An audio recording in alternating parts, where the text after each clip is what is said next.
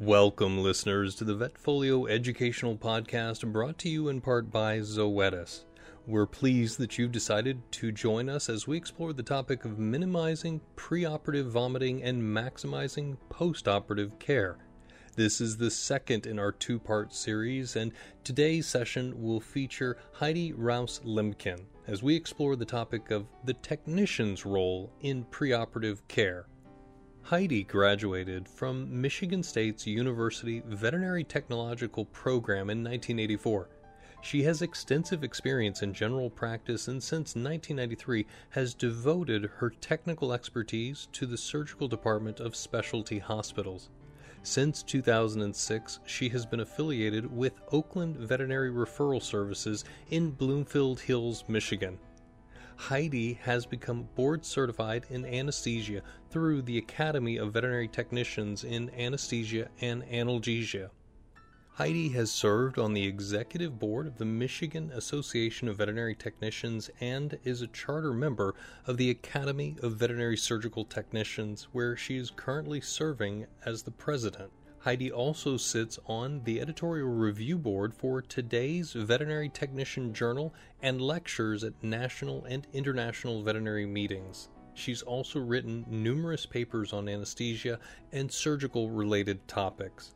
Listeners, before we begin today's session, please note that the information provided in this session is intended to provide you with practical and timely information to assist you as a veterinary professional. The views and opinions provided are those of our presenters and do not necessarily represent the views, opinions, or policies of Vetfolio and its sponsors. Now, with that, we'd like to hand the microphone over to you, Heidi. I hope you were able to catch Dr. Harvey's great podcast about acute and chronic vomiting. I'd like to build off of his presentation a bit to cover my side of things, the veterinary technician's role. I know that veterinary technicians play an integral role in all aspects of the veterinary surgical patient's care, and I'd like to talk about how we can best work together as a team.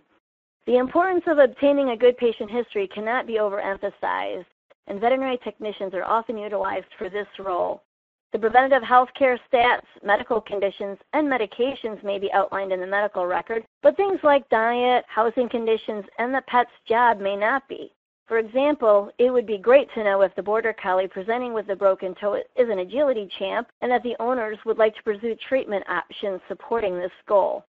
Veterinary technicians should be comfortable performing a physical exam as well as listening to heart and lung sounds.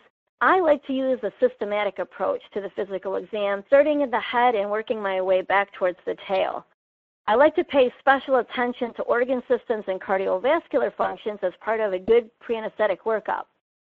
Minimizing fear, anxiety, and stress in veterinary patients is becoming a standard of care, thanks in part to Dr. Marty Becker and his fear-free movement. For the uninitiated, using fear-free handling techniques is going to make veterinary visits less stressful and more rewarding for everyone involved. I like to explain fear-free this way. If every pet that visits your hospital could fill out a survey and rate your hospital on a scale from 1 to 5, with 1 being terrible service to 5 being outstanding service with positive Yelp reviews and friend referrals, do you think that every pet you treat would rate you with all 5s? If so, then you're probably already using fear-free methods. But more importantly, implementing fear-free tactics will result in more cooperative patients, leading to more accurate blood tests, less injuries to the veterinary staff, and better client bonding to the practice. What more can you ask for? You should look at all aspects of your hospital to identify areas where dog and cats can be made to feel more comfortable. Fear-free techniques are utilized throughout the hospital and incorporate things like separate dog and cat waiting areas and wards, non-slip flooring for dogs, and low-odor disinfectant. Exam rooms should be stocked full of fun toys and bedding and species-specific pheromones and lots of treats. These techniques should calm even the most savage beasts. It's also helpful to remember that although most pets will be more comfortable with their owner's present, don't hesitate to sedate. Sometimes the nicest thing we can do to alleviate a pet's emotional discomfort is to use medications and sedation. You can learn more about becoming a fear-free certified professional through their website. Once the patient has been examined and the medical records reviewed, the preoperative workup plan will entail further investigation of any abnormalities found during the physical exam.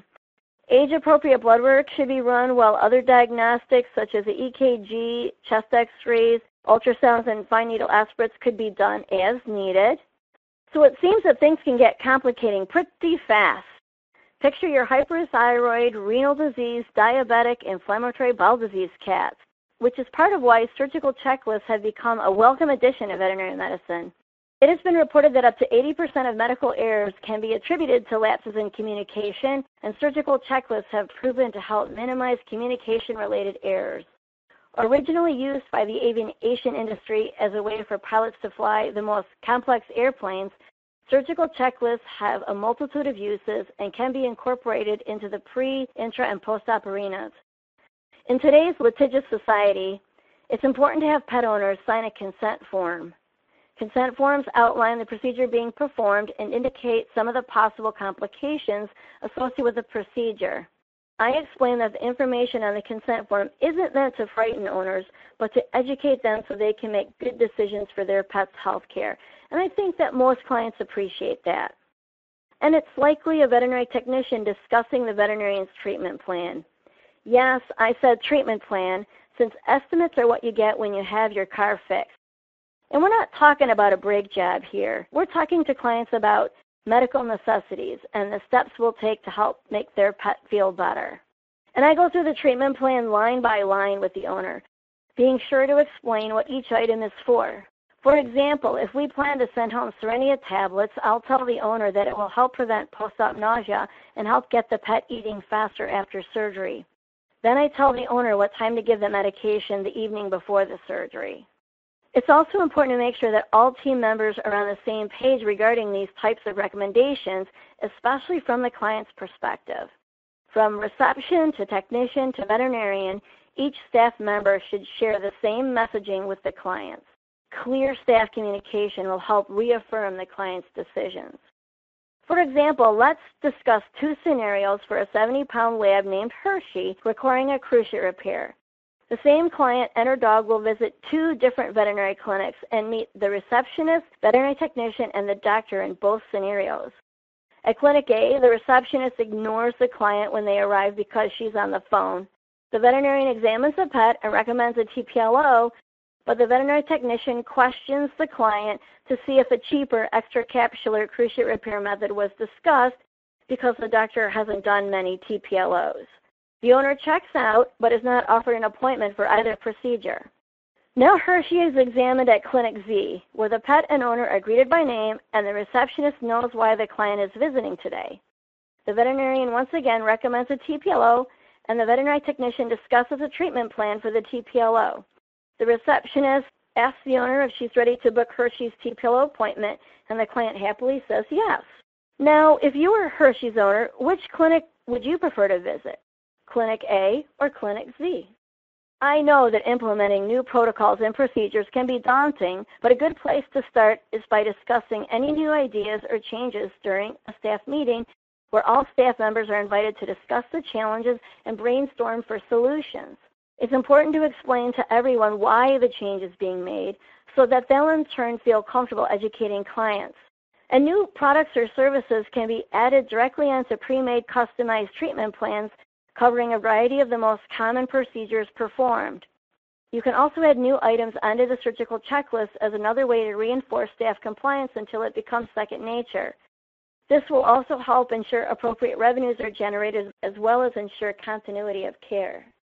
During a typical treatment plan presentation, I'll also discuss fasting instructions with the owner. There are studies that show that dogs fasted for 12 to 18 hours had increased incidence of gastroesophageal reflux versus dogs that had been fasted for only 2 to 4 hours prior to anesthesia induction. Interestingly, dogs fed canned food 3 hours before anesthesia had stomach volumes similar to dogs fasted for 10 hours. Wow.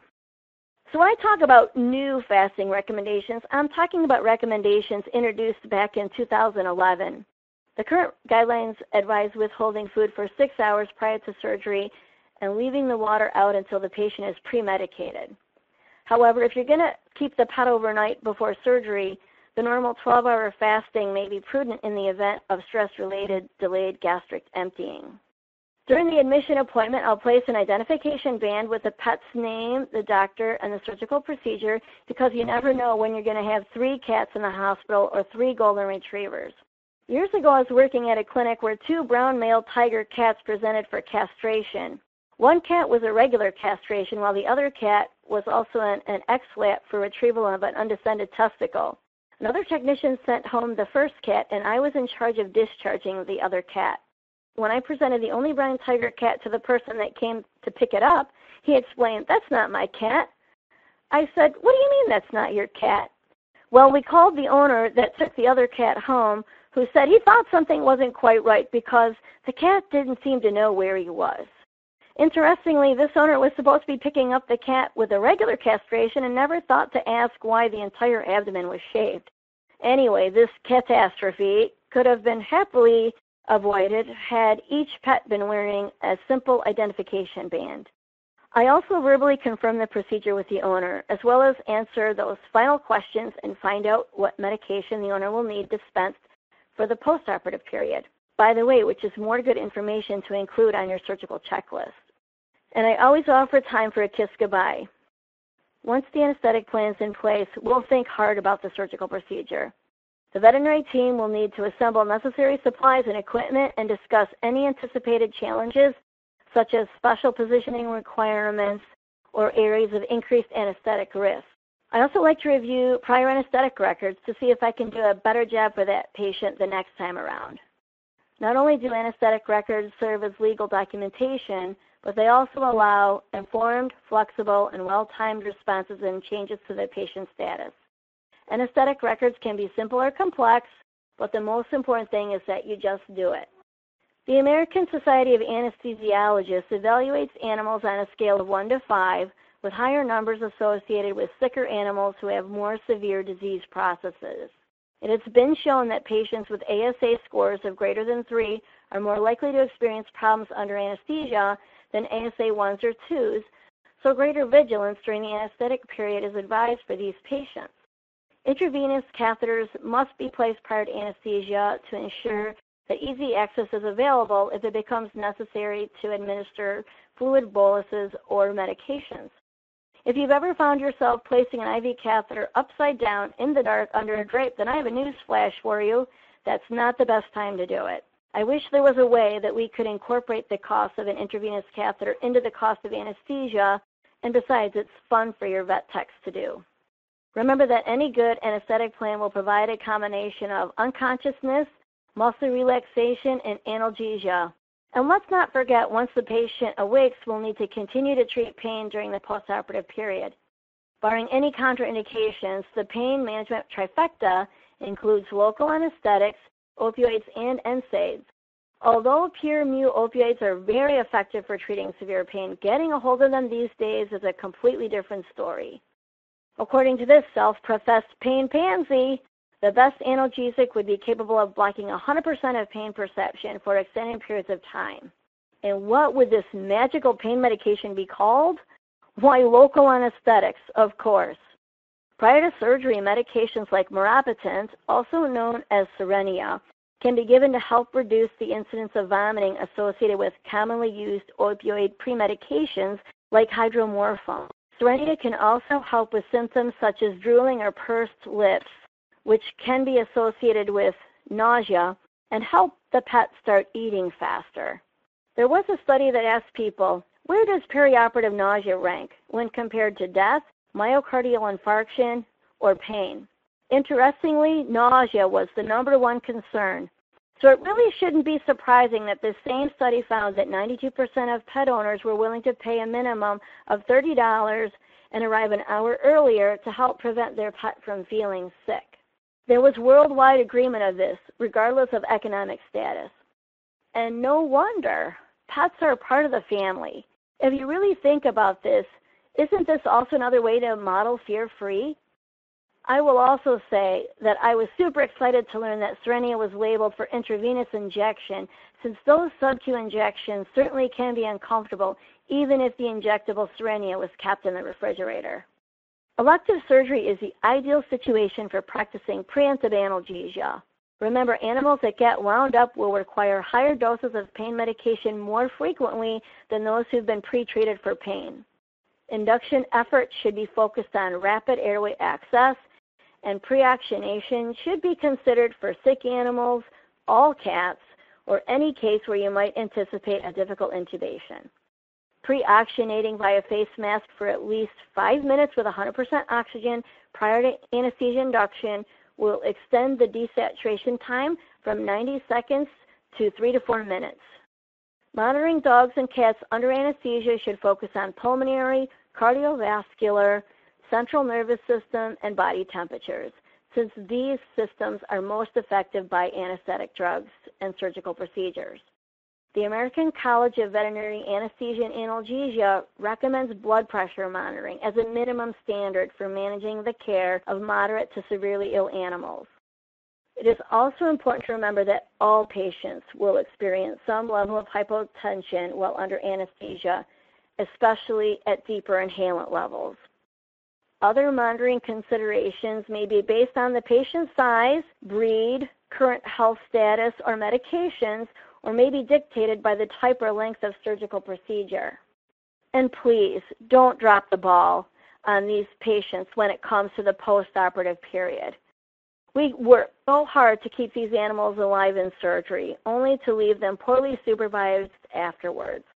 In 2008, Rod Belt and Company published The Risk of Death, the Confidential Inquiry into Small Animal Perioperative Fatalities. It said, the postoperative period was the most common time for dogs, cats, and rabbits to die, usually within 3 hours. Greater patient monitoring and management during this time period is recommended. This really isn't surprising when you look at some of the most common postoperative complications. These patients are still critical, and they need to be monitored for things like hypothermia, hemorrhage, hypoxia, and hypotension, while being continually assessed for pain. So it's important to have experienced technicians continually evaluating these patients in designated recovery areas where medications, supplies, and equipment are readily available to treat all of the most common postoperative complications. But this will necessitate a well-stocked crash cart and team members trained to use it. Veterinary technicians are on the front lines of the nursing care for postoperative patient care, where they'll wear many hats.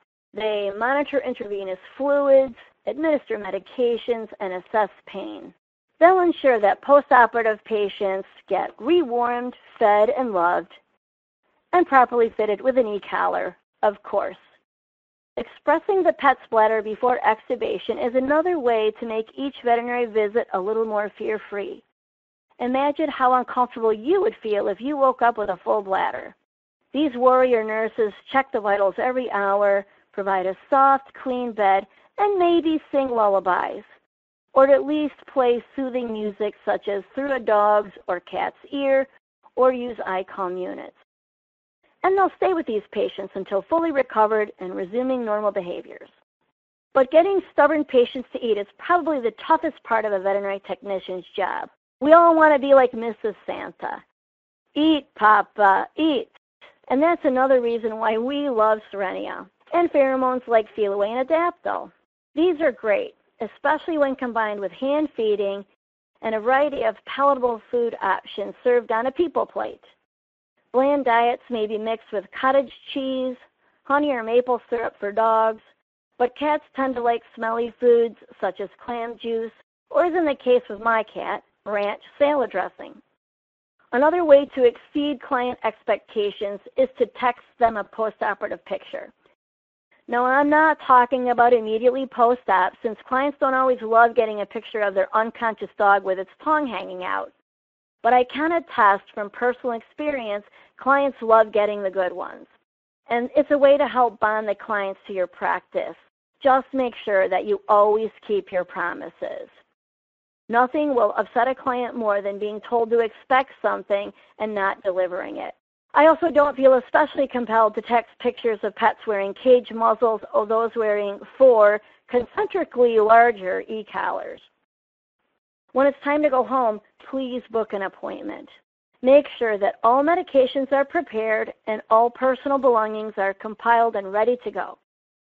Sending a get well card is another nice thing to do, since just about every pet will heal long enough to get the stitches out.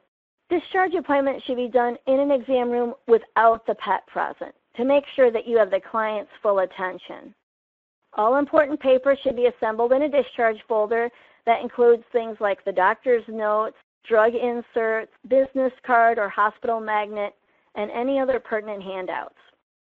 I verbally explain the written instructions and demonstrate treatments, such as exactly how to perform passive range of motion or how to empty a grenade drain or take care of bandages. I also share helpful tips and encourage people to take pictures of the incision area with their cell phone so they'll know what's normal at the time of discharge. It's also a great idea to call these owners 24 hours after surgery, since they really do have questions and they don't want to bother you.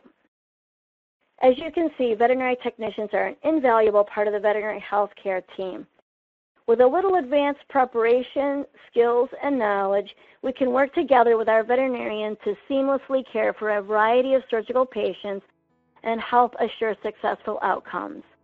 Thank you for your time.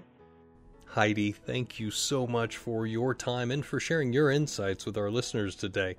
Listeners, we'd like to thank you for spending time with us. We hope that you found the information shared in this session useful. If you'd like to learn more about this topic and have not already taken a look at part 1 of this series, please visit the website vetfolio.com for more information. Thank you to our podcast sponsor Zoetis for their support. And listeners, let us know what you thought about this session or what topics you would like to hear on a future podcast. You can connect with the Vetfolio team by emailing us at support@vetfolio.com.